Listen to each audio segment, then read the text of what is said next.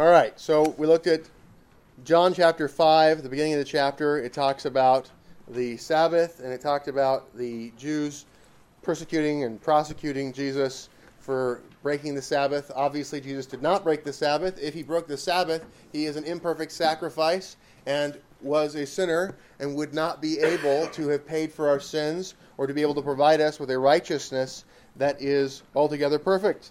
And so we know his teaching about the Sabbath, which we saw in John 5, which says that the Sabbath has work on it that is different from other types of work, where you look at the Father and his creating, look at the creation work, and then there's the providence work.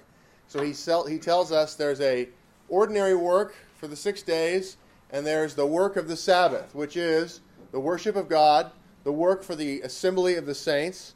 There is the works of necessity, and there are works of mercy. And so those are the categories that we deal with. So those are the large overview pieces. So I want to walk through with you now the focus of the stuff we're supposed to do on the Sabbath, and that is the worship of God. So the handout you have has the second commandment, and I want to remind you the second commandment is essentially answering the question, how do you worship? The first commandment is, what do you worship, or who? The second commandment is answering the question of how do you worship. The third commandment is with what attitude. The fourth commandment is when. So we are considering that. We'll be focusing on the how, and we'll be focusing on the when today. So let's look at what the larger catechism has for us in explaining the second commandment.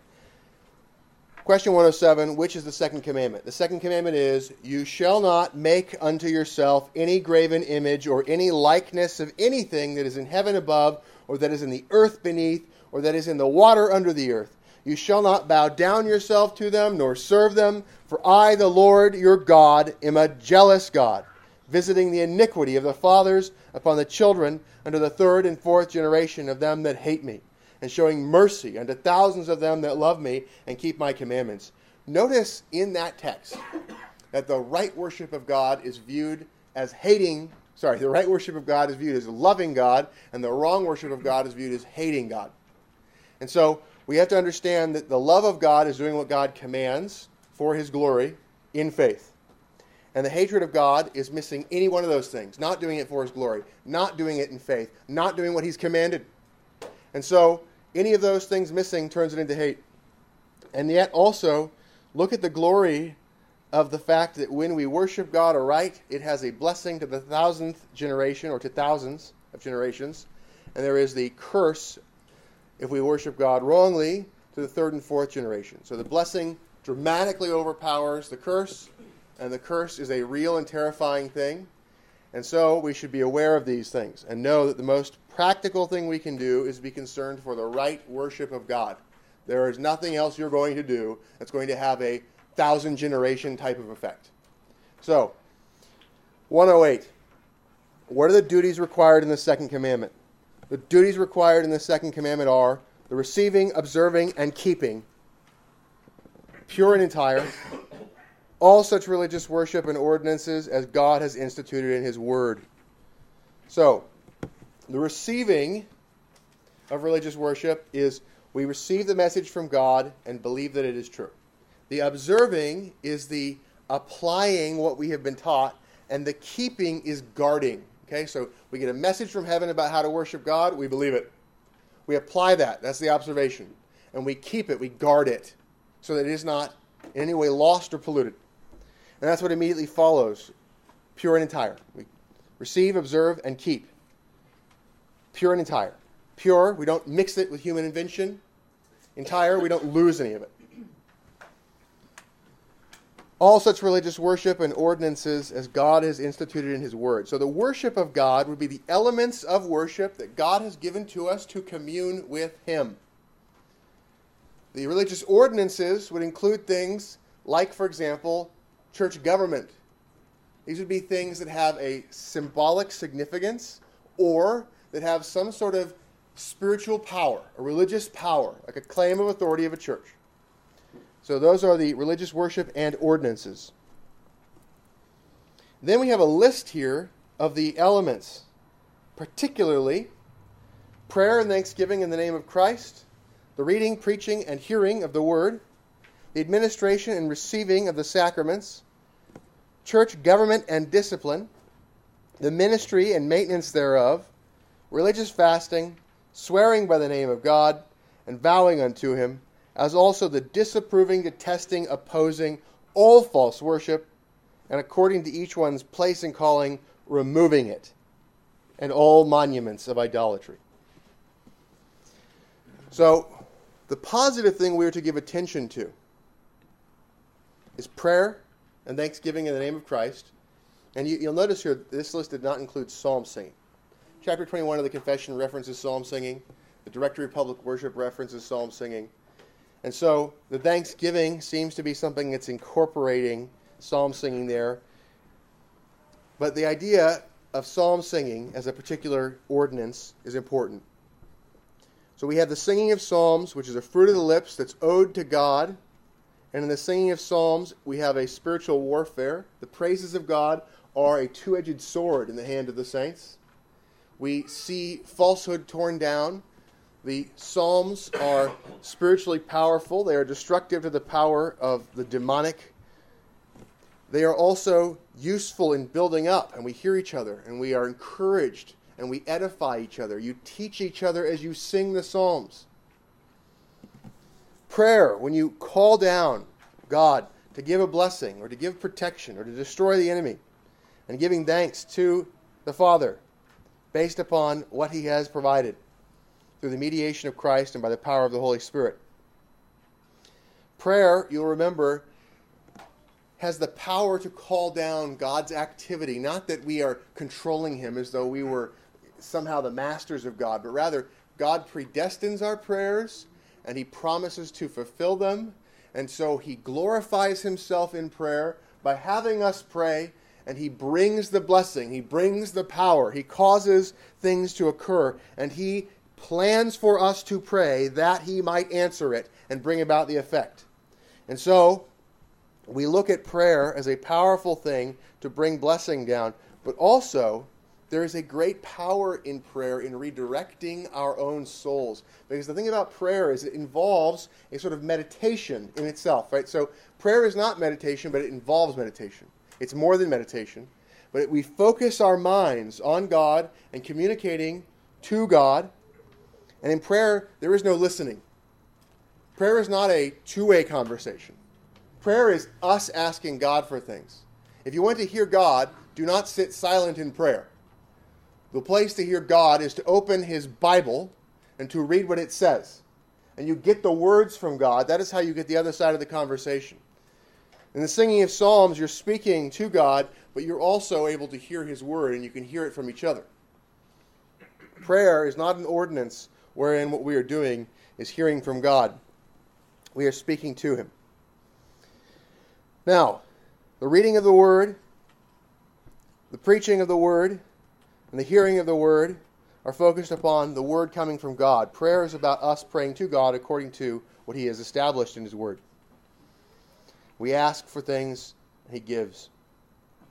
He gives to us of the inheritance. The Lord's Day should be filled principally with taking in the word. That is the principal activity.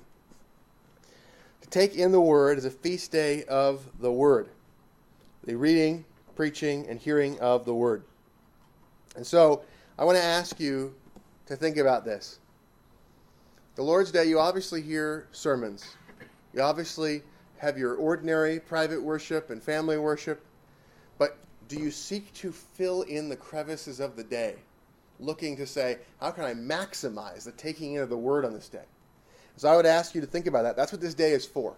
Okay? This day is a day to maximize the knowledge of God, to maximize taking in. You have other work, other duties on other days. You do ordinary dominion work. You're seeking to advance your outward estate and do all sorts of other good works. You seek to glorify God in everything you're doing throughout the whole of life. But this is a day that is to be dominated by the exercise of religious worship.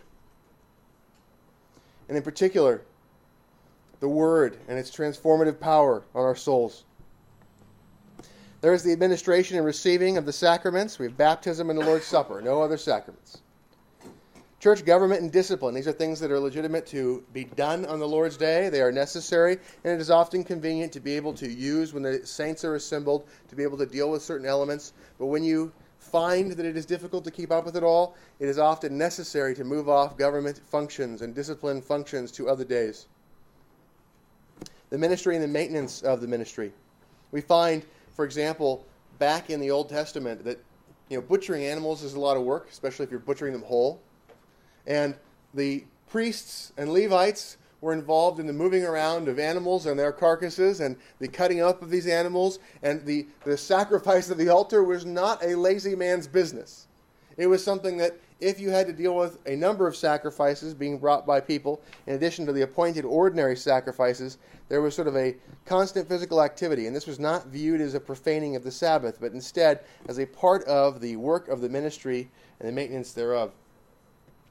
And so we find that there's a legitimacy to the services, the functions, the diaconal type work, the managing of the physical things on the Lord's Day for the assembly of the saints and for the functioning of the church, and also the maintenance thereof. So we do not have giving, we don't pass a plate as a part of the public worship. It is not a part of the public worship, not an element of worship, but it is an appropriate thing to be done on the Sabbath. So, for example, you could give in that way and use some of that time, interact with a deacon, deal with something like that on the Lord's Day, but it is not a part of the public worship. Religious fasting is not an ordinary part of worship. It is it is something that is to be done occasionally. It's an occasional element of worship. And so religious fasting and days of thanksgiving are both things that are to be taken and viewed as things that are done based upon particular providences that occur. And the same with swearing by the name of God and vowing unto him. So swearing by the name of God to other persons and vowing to God directly, these are things that are to be done occasionally as there is an occasion that calls for it. So the main things to focus on are prayer, psalm singing, the use of the word in reading, preaching, and hearing, focusing on meditating on the word, and the administration and receiving of the sacraments. These are the things that should take up most of that time. Now, when you move outside of the public assembly, that includes Holy Conference, which is talking about the Word of God with each other. And so, these things are the focal points of what we are to positively spend our time on the Sabbath. Now, there is a call to disapprove, detest, and oppose false worship. And so, if there were false worship that were to occur here, the appropriate thing to do is to seek to object to it and to also seek to quickly see it dealt with in a church council, even on the very local level.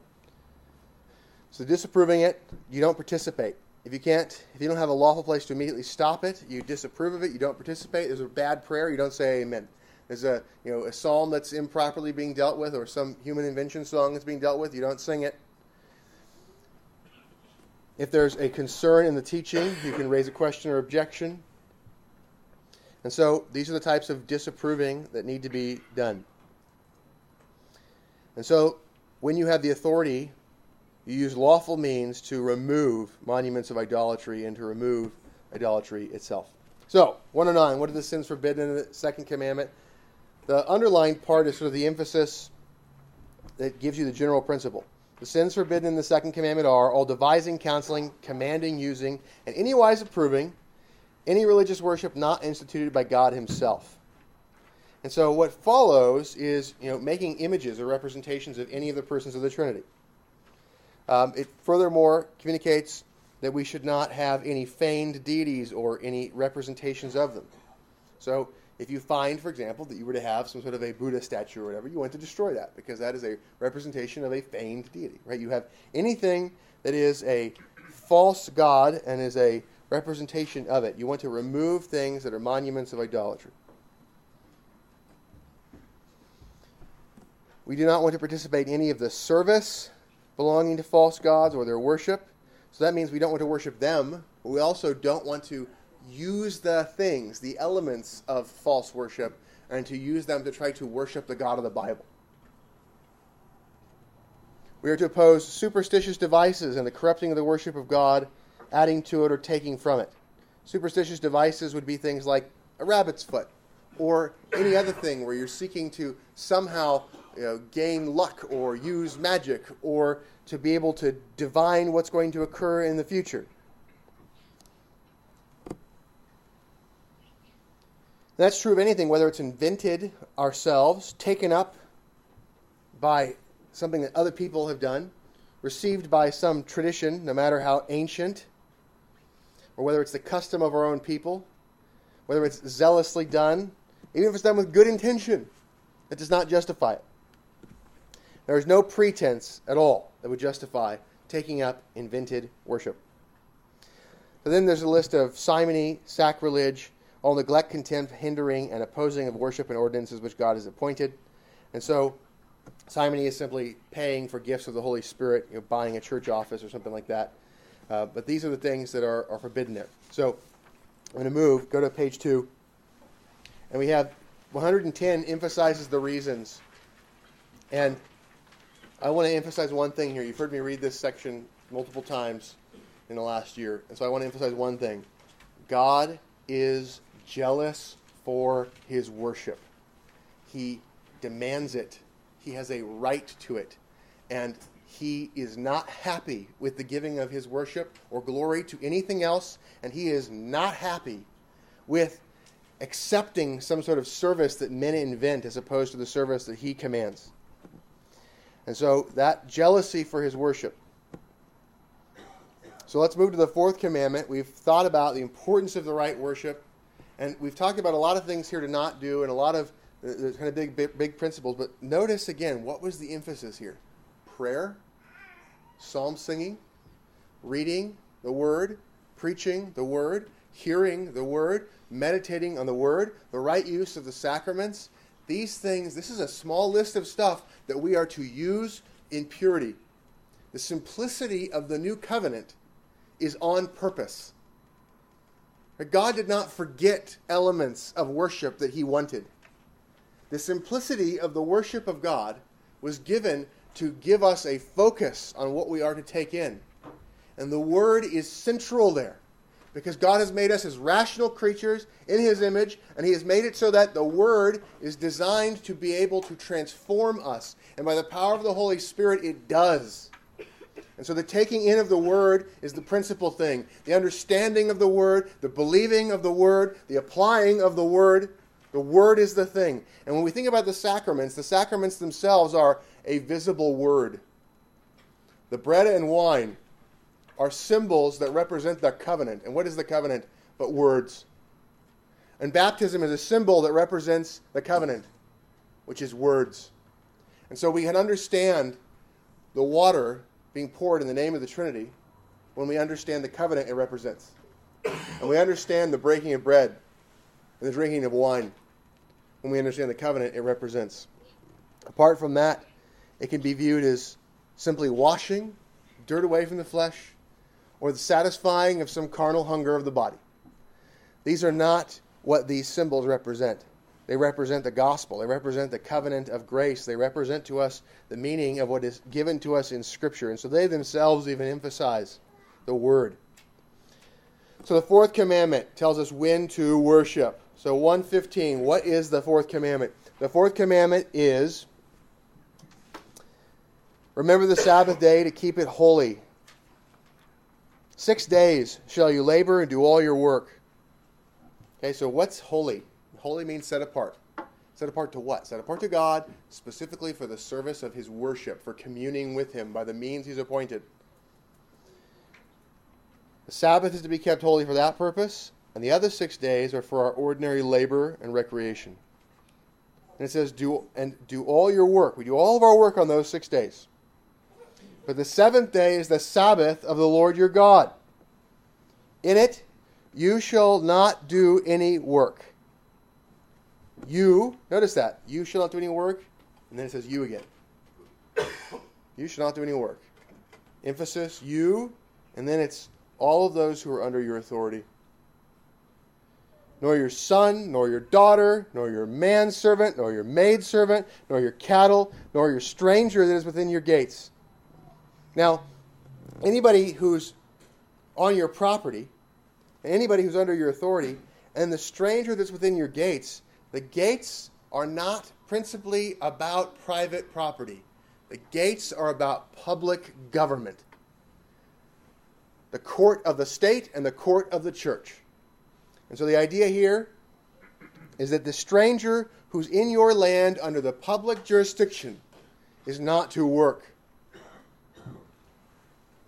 And so there is to be a careful guarding of the Sabbath, even by the civil magistrate. For in 6 days the Lord made heaven and earth, the sea, and all that in them is, and rested the seventh day. Wherefore the Lord blessed the Sabbath day and hallowed it. And so we see in that text the reasoning from God's creating and resting. We also see God's blessing on the day, which means He has blessed it for our use.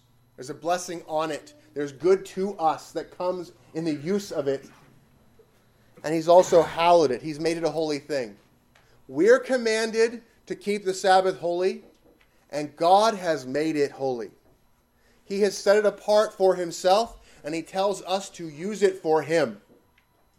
And He promises a blessing in its usage. So what is that positive requirement then for the use of the Sabbath? 1:16. Answer. The fourth commandment requires of all men the sanctifying or keeping holy to God such set times as He has appointed in His word. Okay, so sanctifying or keeping holy mean the same thing. Sanctifying or keeping holy mean the same thing. Sanctus is just Latin for holy. So the set times that He gives, what we find in Scripture is we find morning and evening every day. We find Sabbath that's supposed to be kept holy. We find in the Old Covenant there was a giving of the 3 main pilgrimage feasts. There was also Yom Kippur, a required fast. There was also Purim. There was also given the Feast of Trumpets. We find the new moons. These days were all appointed. And they have all been ended and replaced with the new covenant Sabbath, which is the Lord's Day on the first day of the week. Except we have daily worship, morning and evening still, and we have the Lord's Day Sabbath. Those are the 2 things that remain of the time order that has been given to us, and the working 6 days a week. So the explanation proceeds. What is that appointed time? Expressly 1 whole day in 7, which was the 7th from the beginning of the world to the resurrection of Christ, and the first day of the week ever since, and so continue to the end of the world, which is the Christian Sabbath, and in the New Testament called the Lord's Day. Page 3, 117. How is the Sabbath or the Lord's Day to be sanctified? The Sabbath or the Lord's Day is to be sanctified by, so here's how you keep it holy, a holy resting all the day. So people will say sometimes, the Lord's Day is for resting. What you guys are doing doesn't sound very restful. As though God made men for idleness. Is our purpose, we work 6 days so we can have 1 day where we're in a catatonic state. 1 day to sleep in. 1 day to finally have the good life of being mesmerized by daytime television. No, we have a day that is given to us as a day of leisure, and that day is the Lord's Day, and that leisure, when you have leisure, if you go into idleness and gaming and wastrel activity, you are using the leisure that all of your labor has bought for waste. We have this day so that even slaves have a day off. And it makes it so that every man in every station has the life of leisure 1 day a week, that he might study and be educated, be edified, to receive the teaching from the Lord, and to have a day to be able to speak the truth and to serve others in righteousness and in holiness, and to be useful in the assembly of the saints. The Lord's Day is a day for the good life of activity of service and of contemplation. And so we serve others in holiness in the church, and we seek to maximize the time that we can commune with the Lord on the Lord's Day. That's the holy resting. It's a rest that is holy unto God. We rest from our ordinary work in order to focus on these things. The holy rest all the day, not only from such works as are at all times sinful, but even from such worldly employments and recreations as are on other days lawful. and making it our delight to spend the whole time, except so much of it as is to be taken up in works of necessity and mercy, in the public and private exercises of God's worship. The public and private exercises of God's worship. So the public worship, you want to know the ordinances for that. And private worship is made up of two things. Secret worship of the individual by himself, and family worship. And family worship can incorporate guests when there's a lawful hospitality event, when you're not just trying to usurp the church, right? You could go, yeah, we're having private hospitality, and their goal is to kind of create a church inside of a church. That is unlawful to try to use family worship for a divisive purpose. But if you use family worship to encourage people in godliness and to have hospitality and to incorporate people into your family worship for that, that is a righteous thing. And to use it to seek to increase the unity of the saints. And so, the day is to be taken up in public and private exercises of God's worship.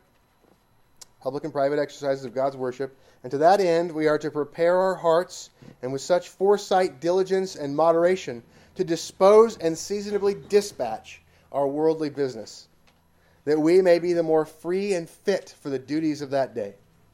Okay? Foresight, diligence, and moderation are to be used to dispose of and to dispatch our worldly business. So your goal is to free the day. 118. Why is the charge of keeping the Sabbath more especially directed to governors of families and other superiors? The charge of keeping the Sabbath is more especially directed to governors of families and other superiors because they are bound not only to keep it themselves, but to see that it be observed by all those that are under their charge, and because they are prone oft times to hinder them by employments of their own. There's a danger when you are a father, when you are a mother, when you are an employer, when you are a magistrate, when you are even a church officer, of causing people to waste their time as opposed to using the Sabbath properly. And so good government, in part, is about helping to order things and manage things to make sure that the Sabbath is able to be free for the worship of God. Also, it is so much easier to keep the Sabbath in little units of holy society than it is just by yourself. When you have other people that want to talk to you about the things of God and to have godly conversation, a holy conference, and to encourage you, and you have other people that you can talk to about the things of God. When you read by yourself and you take in the truth of God, it's a glorious thing, but you know it is more glorious when you can share it. And so when we are apart and communing privately with God and taking truth from His Word and storing it up in our hearts, one of the ways we fortify it in our own minds so that we remember it better is then when we get back together again. If we have a fellowship meal or something like that, we share the treasures that we have stored up and we display the pieces of wisdom that have been given to us by the sovereign illumination of God. And in doing so, we remind ourselves, you who teach, do you not teach yourself? And you also teach others. And so there is a unifying effect, and there is a maturing effect, and the opportunity to display in private the gifting of teaching. 119. What are the sins forbidden in the fourth commandment? The sins forbidden in the fourth commandment are all omissions of the duties required, all careless, negligent, and unprofitable performing of them, and being weary of them. All profaning the day by idleness and doing that which is in itself sinful, and by all needless works, words, and thoughts about our worldly employments and recreations. Until you go to the grave, you will have to fight that intruding thoughts about things that are not appropriate for the Sabbath. But I can remember now, with, a decade or whatever it is of Sabbath keeping, how much easier it is to keep the Sabbath contained and to avoid the intrusion of those things than it was when I first started the process. And so there is a habit of thought, there's a way in which you become more and more able to focus and to be able to avoid those intruding thoughts and to be able to quickly correct yourself. And being around other people who are committed to this as well, helping the conversation to be steered to useful things. We often find that we have immature believers or unbelievers that are around, and our goal is not to always slap their hand every time they mention something that we wouldn't want to necessarily talk about on the Sabbath. The goal is to seek to pleasantly and helpfully bear with their weakness and help to pull them along, and to seek to see if you can take the things that they bring up and to steer them to the things of God, to steer the conversation to connect to higher things, to cause the conversation about whatever it is to point to the things of God on that day. And so we think about how we can serve our brothers in this. There are many things that I study that I would love to talk about, but I don't necessarily have a person that would be profitable to bring up to them at this time, or there's not time to do it in. And so we shouldn't just seek to simply please ourselves at whatever doctrine we wish to talk about, but to think also about what's helpful to our brother. So how can we talk to people? How can we pull them along? How can we bear with their burdens? How can we minister to them? How can we be useful to them? How can we speak things that are useful? So we avoid idleness by being useful. We avoid thoughts and words about worldly employments and recreations. And we seek to make sure that as we're talking about the things of God, that we don't do it in an unprofitable way, we don't do it in a wearisome way, we don't do it in a careless, negligent way. We carefully seek to, with zeal, discuss these things. 120, what are the reasons annexed to the fourth commandment, the more to enforce it? Okay, well, God owns all time, and he makes a special claim on the Lord's Day. God has declared it to be a holy day, and he's given a blessing upon it. And he gave us his own example. And also in Deuteronomy 5, what does he do? He tells us that because he's redeemed us, not only is it because he's created us, but because he's redeemed us, that there's a day that is for rest. Let's go to page 4. Why is the word remember set in the beginning of the fourth commandment? The word remember is set in the beginning of the fourth commandment, partly because of the great benefit of remembering it, we being thereby helped in our preparation to keep it, and in keeping it better to keep all the rest of the commandments. Notice that little phrase. And in keeping it better to keep all the rest of the commandments. How is that true? As we remember the Lord's Day, it pushes us to budget our time better. If any of you ever, do you remember when you first started tithing and you realized, I have to keep a budget now. I have to know how much I'm actually making. And so you go, okay, now I know how much a tenth is. And you go, okay, great, I'm doing that. And you go, the other 90% is not as big as I had wished or had deluded myself into believing. And the things I am spending it on are not as useful as I had deluded myself into believing. And as you start to track what you're doing with the other 90%, you start to realize the limitedness of your finances. And you start to use it better to glorify God in a better way. The Lord requires, he makes Calvinists become accountants by the tithe. And then he also makes you project managers with the Sabbath because he makes you count your time. And so you go, I'm an accountant now, and I'm a project manager now, and I got to track the money, and I got to track my time. I don't have enough of either. Maybe I just want to sleep. And that works for a couple of days. And so, by keeping the Sabbath, it makes you track your time and redeem the time better and redeem the use of your money better. And with the Sabbath, as you remember it, it helps you to continue in a thankful remembrance of the two great benefits of creation and redemption, which contain a short abridgment of religion. What a profound little half sentence. Creation and redemption contain an abridgment of religion. God is the creator, and God is the redeemer. He is Lord, he is powerful, he makes from nothing, and he is sovereign over our salvation. And so as we think about the Lord's Day, we remember that the first Sabbath, the Old Covenant Sabbath, was given to remember the rest after creating, and the New Covenant Sabbath is about resting in Christ and looking forward, that we have it at the beginning of the week, and we look forward, working out of a condition of rest. And before, there was a looking forward to Christ to come. And so we have creation and redemption being remembered there. And partly because we are very ready to forget it. Right? Remember the Sabbath day. We are ready to forget it. Why? For that there is less light of nature for it. Right? What in nature makes us go, 7-day week? Right? You got the sun for years. You've got the moon for months. You might have the ability to determine seasons in part by looking at the sky and the stars that are around and which ones you see when, and that helps you with the sun and the year process. But what about a week? Where does a week come from? It's not a natural thing. There's no natural thing to find the week from. The week is purely a positive law of God. And so in the week, we realize that we don't have something there to just remind us about it, except for the Word of God. And in that week, in that 7 days, the other 6 days, we can drown out in our mind the Sabbath. And so if we remember it in the week, it helps us to number our days, as we're commanded to do. And there are many worldly businesses that come between Sabbath and Sabbath.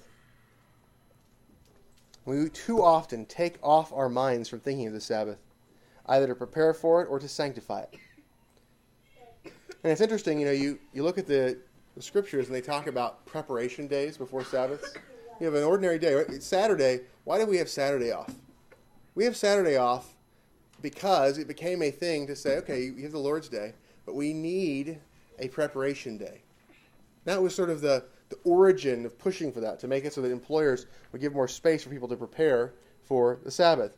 And so you have this discussion about that. Now, I'm not saying that should be established by law or anything. I'm saying that's a cultural reality. And now, the weekend is all about recreation. In the Scriptures, you find days of preparation before Sabbaths. And that Satan, with his instruments, much labor to blot out the glory and even the memory of the Sabbath, to bring in all irreligion and impiety. Now, you talk now about the idea of the Sabbath, and overwhelmingly people have not thought about it, not really heard about it. They think that it's with the Jewish Sabbath. The Lord's Day is not talked about much. The idea of establishing in law the closure of businesses on Sundays. This was very common until very recently. Every state in the Union had blue laws, is what they were called. They were laws to stop business on the Lord's Day. And so our law order has been overturned from a somewhat Christian law order to one of irreligion and impiety overwhelmingly now. So what we need to do is work together as a community, as a covenant community, to carefully guard that order amongst ourselves and to seek to help each other to be able to have it. So the Confession of Faith takes these same doctrines that we just read through the Catechism, and it talks about these ideas of how to worship and when to worship. And chapter 21 puts them together because religious worship and the Sabbath there are so tightly pulled together. And what you will find is that teachers who do not accept the Sabbath will have a very hard time even understanding the regulative principle of worship. Why? Because these two things are tightly interwoven. The idea of holy time, time that's devoted to the worship of God and nothing else, is what makes it so that you start to understand that the elements of worship are the specific things to be done in that holy time. If you don't have an idea of holy time, then you just kind of go, well, all of life is worship, and you make all of life worship in the same sense that the devoted time is worship.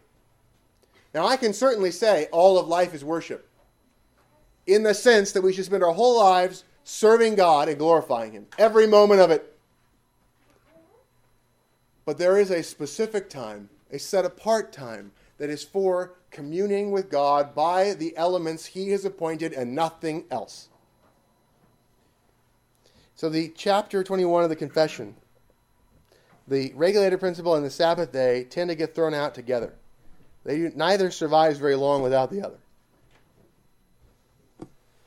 Chapter 21, section 1. The light of nature shows that there is a God who has lordship and sovereignty over all, is good and does good unto all, and is therefore to be feared, loved, praised, called upon, trusted in, and served with all the heart and with all the soul and with all the might.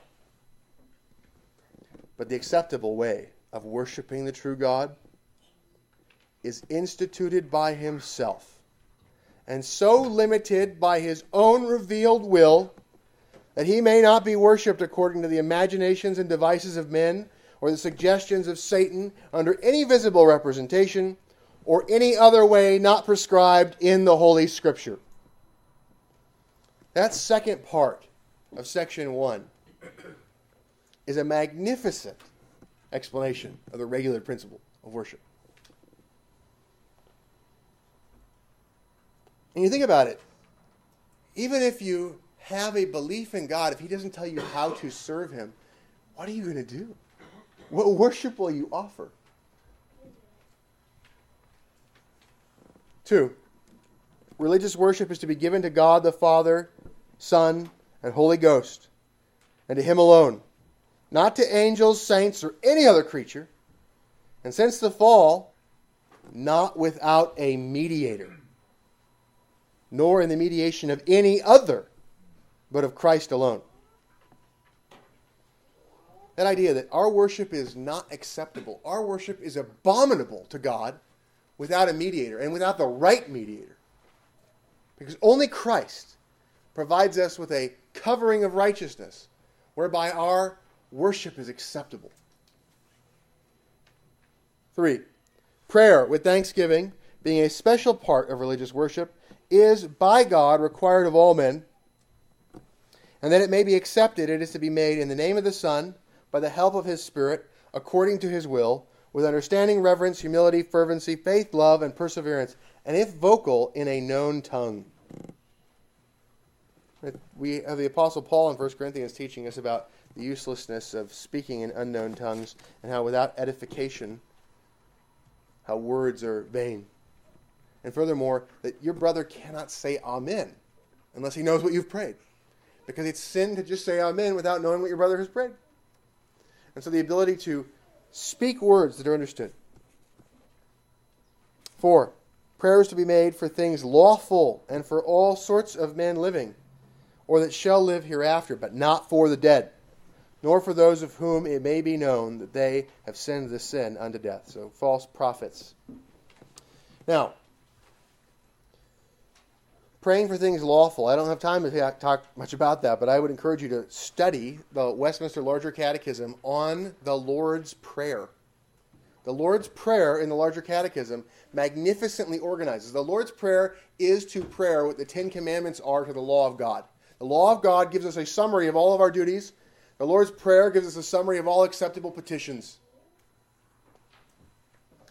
And so every petition that is lawful fits under the category of one of the petitions in the Lord's Prayer.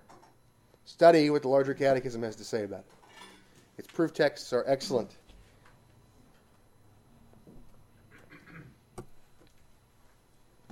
Go to page 5.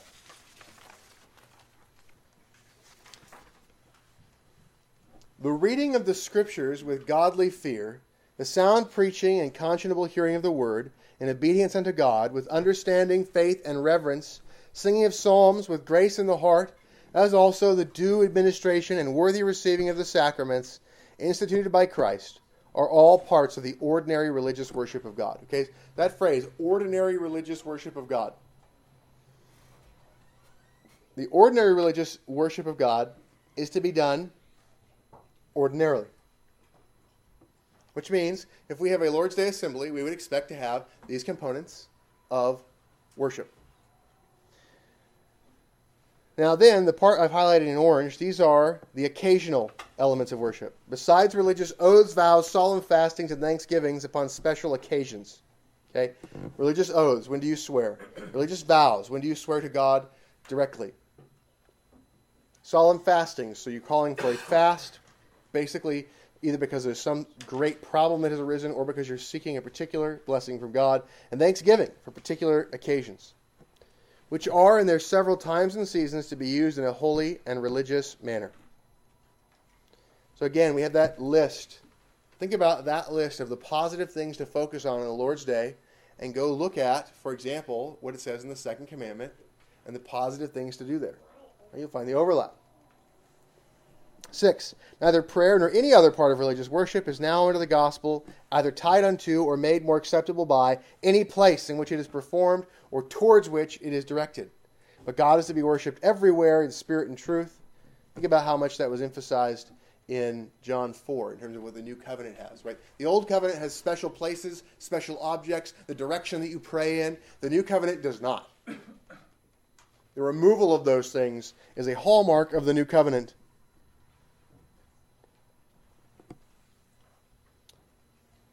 Your worship is not made more acceptable by any place in which it is performed or toward which it is directed, but God is to be worshipped everywhere in spirit and truth, as in private families daily, and in secret, each one by himself, also daily.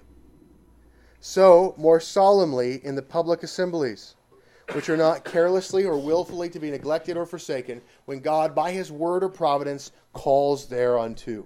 Okay? By his word, he calls us to worship on the Lord's Day.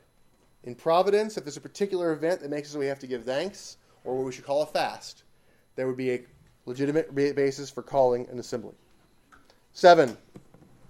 As it is the law of nature that in general a due proportion of time be set apart for the worship of God, so in his word, by a positive, moral, and perpetual commandment, binding all men in all ages, he has particularly appointed one day in 7 for a Sabbath, to be kept holy unto him. Okay? Think about that. In general, it's obvious that some due proportion of time should be given for the worship of God. So tell me, from your reasonings in your heart, from your sitting around and thinking hard about it, from your observing the world and all things in it, what proportion should you give to God? What you say? You didn't come up with 1 in 7 by sitting around and just thinking about it. You didn't come up with 1 in 7 by just staring at evergreen trees. None of those things popped into your mind. It took a positive, perpetual, and moral commandment of God for you to know what proportion was legitimate. God has the right to just say, worship me until you starve. He could do that. Worship me until you die from lack of sleep. But what he doesn't, what does he do? He gives to us an ordered time that is designed, where we're designed and it's designed for our good. He has designed the creation and he has designed his law to fit together for his glory and our good. And so one day in 7 was designed by God for a blessing to us. That is the proportion he has assigned in his law. That is the moral element of the law. And the ceremonial piece is the day, which day it is. And he has changed the day from the last to the first. 8. This Sabbath is then kept holy unto the Lord. I'm sorry, I skipped something. Forgive me. One day in 7 for a Sabbath to be kept holy unto him, which from the beginning of the world to the resurrection of Christ was the last day of the week, and from the resurrection of Christ was changed into the first day of the week, which in Scripture is called the Lord's Day, and is to be continued to the end of the world as the Christian Sabbath. 8. This Sabbath is then kept holy unto the Lord, when men, after a due preparing of their hearts and ordering of their common affairs beforehand, do not only observe a holy rest all the day from their own works, words, and thoughts about their worldly employments and recreations, but also are taken up the whole time in the public and private exercises of his worship and in the duties of necessity and mercy. Now, those who take the Westminster Standard seriously and take seriously the idea of swearing to uphold the doctrinal system, you can't take the Westminster Standard seriously and tear this out of the heart of it. The Sabbath and proper worship, this is how you mature Christians. This is a fit together piece. You lose one, you lose both. And this is at the heart of how a church functions and how Christians mature. The way we worship dramatically affects our perception of God, and the elements of worship are going to affect our edification. If you read some poem as opposed to what God has revealed in his word, the effect is going to be different on the soul. And whereas a human poem might have error, the Word of God does not. And so the careful preaching of the Word is to be explaining what the Word actually teaches. And it's to be examined by those who listen. So our directory of worship captures for us how the Lord's Day is to be sanctified as well. It's addressed again. Another one of these. We have the larger catechism, the shorter catechism, the confession. They all talk about the sanctification of the Lord's Day and right worship. So the directory of worship says this, of the sanctification of the Lord's Day. The Lord's Day ought to be so remembered beforehand as that all worldly business of our ordinary callings may be so ordered and so timely and seasonably laid aside as they may not be impediments to the due sanctifying of the day when it comes.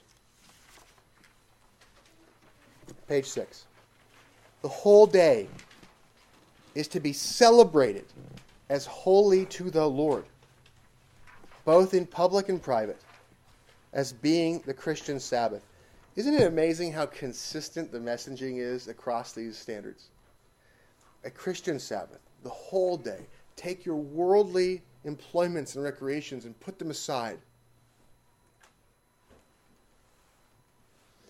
To which end it is requisite that there be a holy cessation or resting all that day from all unnecessary labors, and an abstaining not only from all sports and pastimes, but also from all worldly words and thoughts. Our goal is to remove everything that makes it so that we're trading the glorious Word of God for other stuff. This day is devoted to take in the Word of God. That the diet on that day be so ordered that neither servants be unnecessarily detained from the public worship of God, nor any other person hindered from the sanctifying that day. That there be private preparations of every person and family by prayer for themselves and for God's assistance of the minister and for a blessing upon his ministry. Right, so, especially in the private worship on Saturday and your family worship on Saturday, prepare yourselves and prepare your houses.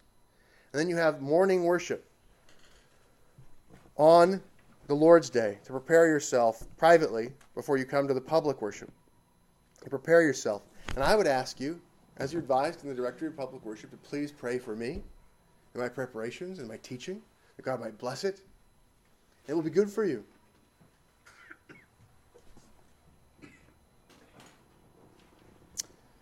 And by such other holy exercises as may further dispose them to a more comfortable communion with God in his public ordinances. Right? The private portion helping you to be able to use the public better. Now, there's a directory of family worship that I knew I wouldn't have time to go into. But it has some really good stuff on there too. The Westminster Assembly thought a lot about private worship, family worship, public worship, and the Sabbath. Because they viewed those as the heartbeat of the Christian life. Those were the set times that made it so that the Christian life had a rhythm to it. That all the people meet so timely for public worship that the whole congregation may be present at the beginning, and with one heart solemnly join together in all parts of the public worship, and not depart till after the blessing. That what time is vacant between or after the solemn meetings of the congregation. Notice the between. Right? When you look at the sections on days of thanksgiving or fasting, it explicitly says that there are two services. But here in this section, there is the between, so there's an implicit morning and evening, and then there's the time after the evening service. Okay, so the time is vacant between or after the solemn meetings of the congregation in public, be spent in reading, meditation, repetition of sermons, especially by calling their families to an account of what they've heard, and catechizing of them. Holy conferences. Now, holy conferences there's a section in the Directory of Family Worship that talks about mutual edification, right? Discussing stuff in a mutually edifying way. And holy conference gets talked about there. So this idea of talking about the things of God. Prayer for a blessing upon the public ordinances. Singing of psalms. Visiting the sick. Relieving the poor. And such like duties of piety, charity, and mercy, accounting the Sabbath a delight.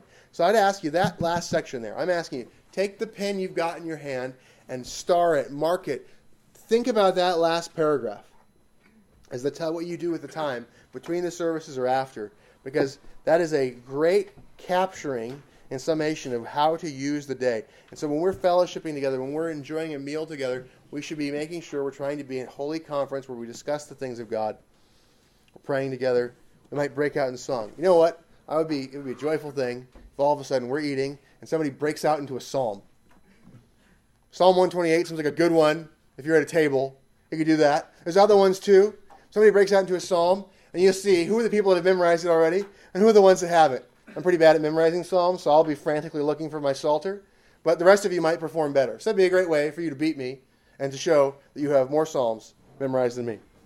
But that is a way of doing that. So what we've talked through here is how to think about right worship and how to think about the use of holy time. And I hope that that has been a blessing to you to think about this more deeply, about how to apply it, and the careful guarding of it, and how some things get repeated over and over again in these documents for us to think about how to properly use the time. So I'm open for comments, questions, and objections from the voting members, those with speaking rights.